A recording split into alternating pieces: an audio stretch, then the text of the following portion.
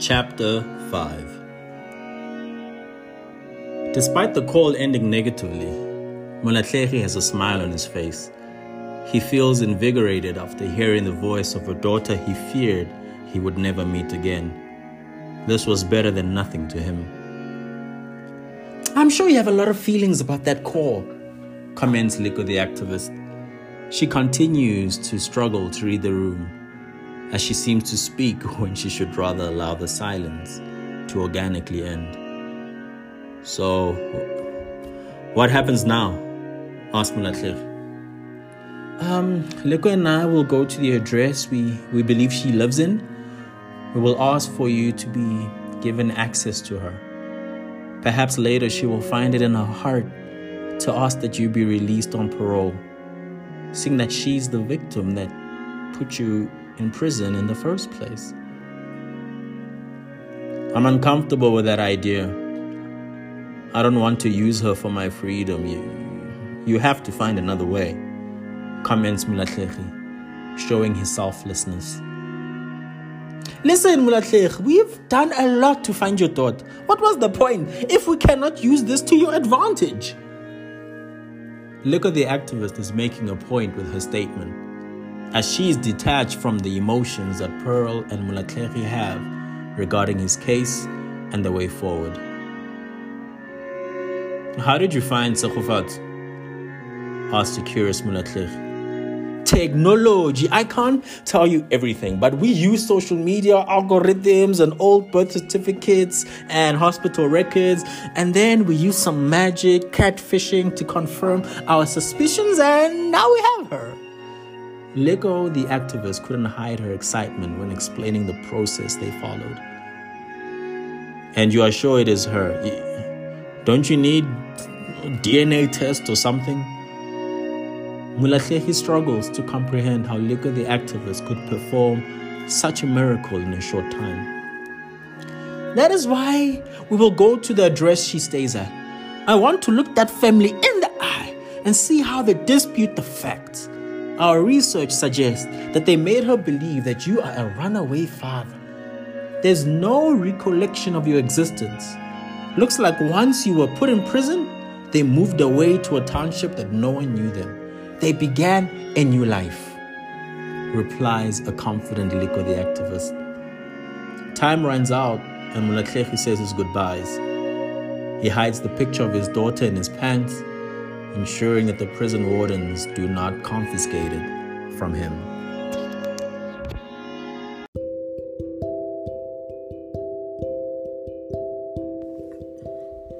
The last embers of Kia's 16th birthday were holding on tightly.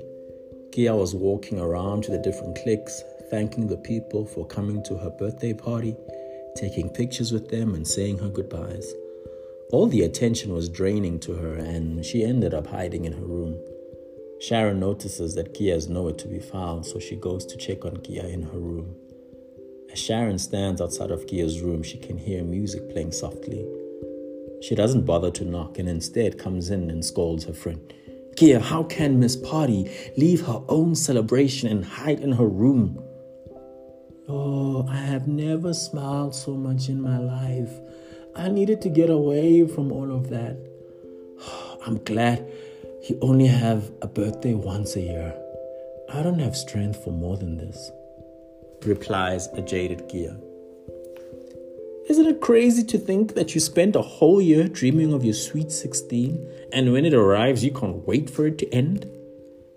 Sharon was good at highlighting uncomfortable truths when you did not want to hear them. "Eish, can I breathe, Claire? It's my birthday, Sharon." Sorry then. "So, any more contact from that Mpo guy, seeing that you are still glued to your phone?" "Do you have Tabo's number, friend?" "Why? Just answer my question." Yes, I have it." "Okay, read it out loud for me." "Okay." Sharon takes her phone out and finds Tabo's phone number. It's 084 653 7911. Are you sure that's Tabo's number? Yes. What is this about, friend? Does Tabo have any other number? Not to my knowledge. Kia, why are you asking me all of this? Someone called me. Sharon, you have to keep this a secret. You can't tell anyone. Kia, you're scaring me now. Promise me. Okay, I promise. Now tell me, what's going on? I think my father called me. Well, someone called me, saying that I'm his daughter and he's my father. Molatlhegi Molefe. I've never been told what my dad's name is, so I'm not sure. Friend, this is big. Why would he call you after all these years? I think it's a joke. Plus, he says that he and I share a birthday. I'm sure my grandparents would have told me about it. Right? Why else would they have kept that from me? Why would anyone try this joke with you? This kind of joke would be difficult to pull off. I don't know, my friend. I think you should ask your grandparents. They can confirm this or put you at ease that it's a lie. But what if they've been lying to me all along? Why would they then admit it now? I wish there was a way for me to figure out the truth without them knowing. Friend, don't be that person. This isn't blood and water. Just ask your grandparents. You have to trust them to tell you the truth. You're not helping here, Sharon. Okay, fine. Let's call that number. We can ask him all your questions. I'm scared. Fine, hand me the phone. I'll make the call. Kia hands her phone to Sharon and she takes a deep breath and makes the call. She puts Kia's phone on speaker and they hear the following. This number you have called does not exist. Try again, Sharon. Sharon calls the number again and puts the phone on speaker. This number you have called does not exist.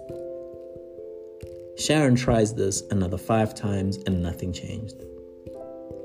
I'm not crazy, Sharon. That phone number called me. It existed. You can see on my call logs. I believe you, friend. And I'm confused like you are. For now, we'll have to do nothing. Maybe this guy will call me again. Until then, I'll have to act like that call never happened to me. Sharon and Kia continued to hang out in her room until Ntate Phiri started calling out for Kia. They both left Kia's room and said the final goodbyes to everyone. Sharon stayed to help Kia and her family to clean up. Midnight came and passed and her sweet 16 was over. A last hug between Sharon and Kia happens, and Sharon is picked up by her uncle and she goes home.